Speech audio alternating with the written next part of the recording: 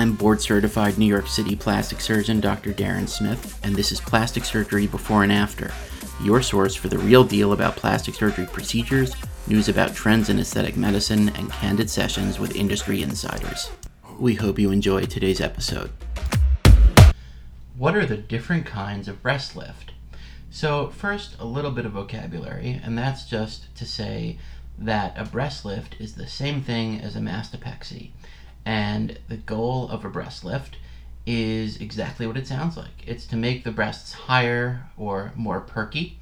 And this is a procedure that is often performed after a woman is finished having children.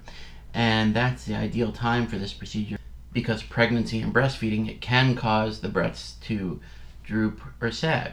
That's not to say that it's the only time to have this procedure. There are plenty of women who have droopy or saggy breasts just due to genetics or after they've lost a significant amount of weight and they would like to improve the appearance of their breasts prior to childbearing. But it's just a good idea to remember that if childbearing is in the near future, it's probably not the best time to go ahead with one of these procedures because the process of being pregnant and breastfeeding will likely undo most of the work that was done.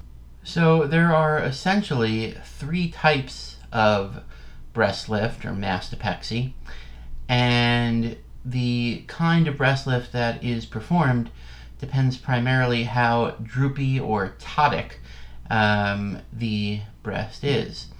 And breast ptosis or droopiness is graded on a scale from 1 to 3, with 1 being the least severe and 3 being the most severe. And the degree of ptosis is judged by the position of the nipple relative to the position of the fold under the breast, or the inframammary fold. So a grade 1 ptosis is considered a minor ptosis. A grade 2 ptosis is considered an intermediate ptosis, and a grade 3 ptosis is considered a severe ptosis. So just like there are 3 grades of ptosis severity, there are also 3 primary types of mastopexy or breast lift. And the first type is called a periareolar mastopexy. And periareolar means around the areola.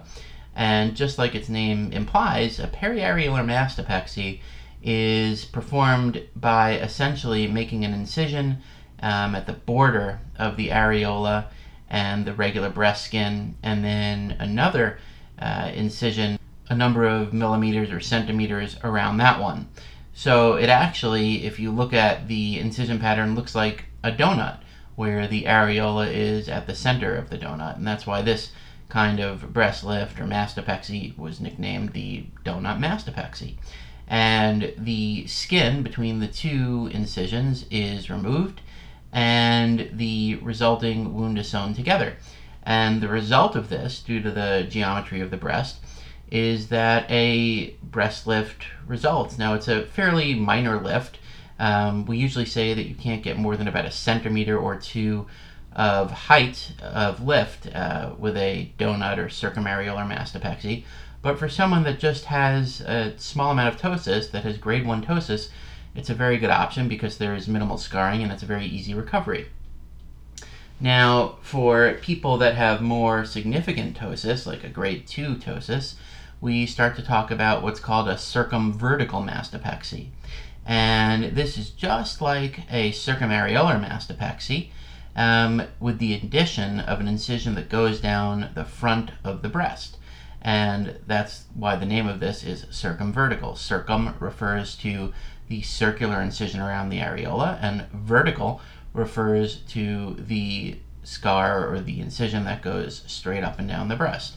And this is a very powerful operation that can effectively treat grade 2 ptosis. Now, for very severe forms of ptosis or very significant breast drooping, we move to what's called an inverted T mastopexy, also called a Wise pattern mastopexy. And this procedure is just like a circumvertical mastopexy with the addition of a horizontal scar under the breast fold. So this pattern of incision really resembles an anchor in a lot of ways.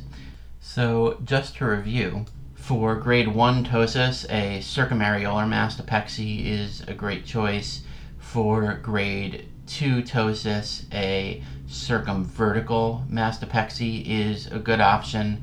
And I'll just throw in here that a circumvertical mastopexy is often called a lollipop mastopexy, because that's what the incision pattern looks like. It's circular around the areola, and then a vertical line extending down from that circle, like the stick of a lollipop. And for the most severe kind of breast ptosis, a grade 3 ptosis, we are often looking at a inverted T mastopexy, also called a Wise pattern mastopexy, or even an anchor mastopexy. And as you can imagine, just by listening to these descriptions, breast lift procedures or mastopexies are operations that do cause a significant amount of scarring on the breast. The good news, though, is that in most people with a well-designed mastopexy, those scars go on to heal very well over time and often become difficult to see. However, it's important to understand that scars do last forever, and you will have scars after having a mastopexy. So this is an operation where someone is essentially trading off having scars on their breasts for having a really nice breast shape. And this is a personal decision, and for a lot of people, a breast lift or a mastopexy is a really good option. Thanks for listening, and don't forget to subscribe, share the show, and head over to DarrenSmithMD.com for more real-world plastic surgery talk.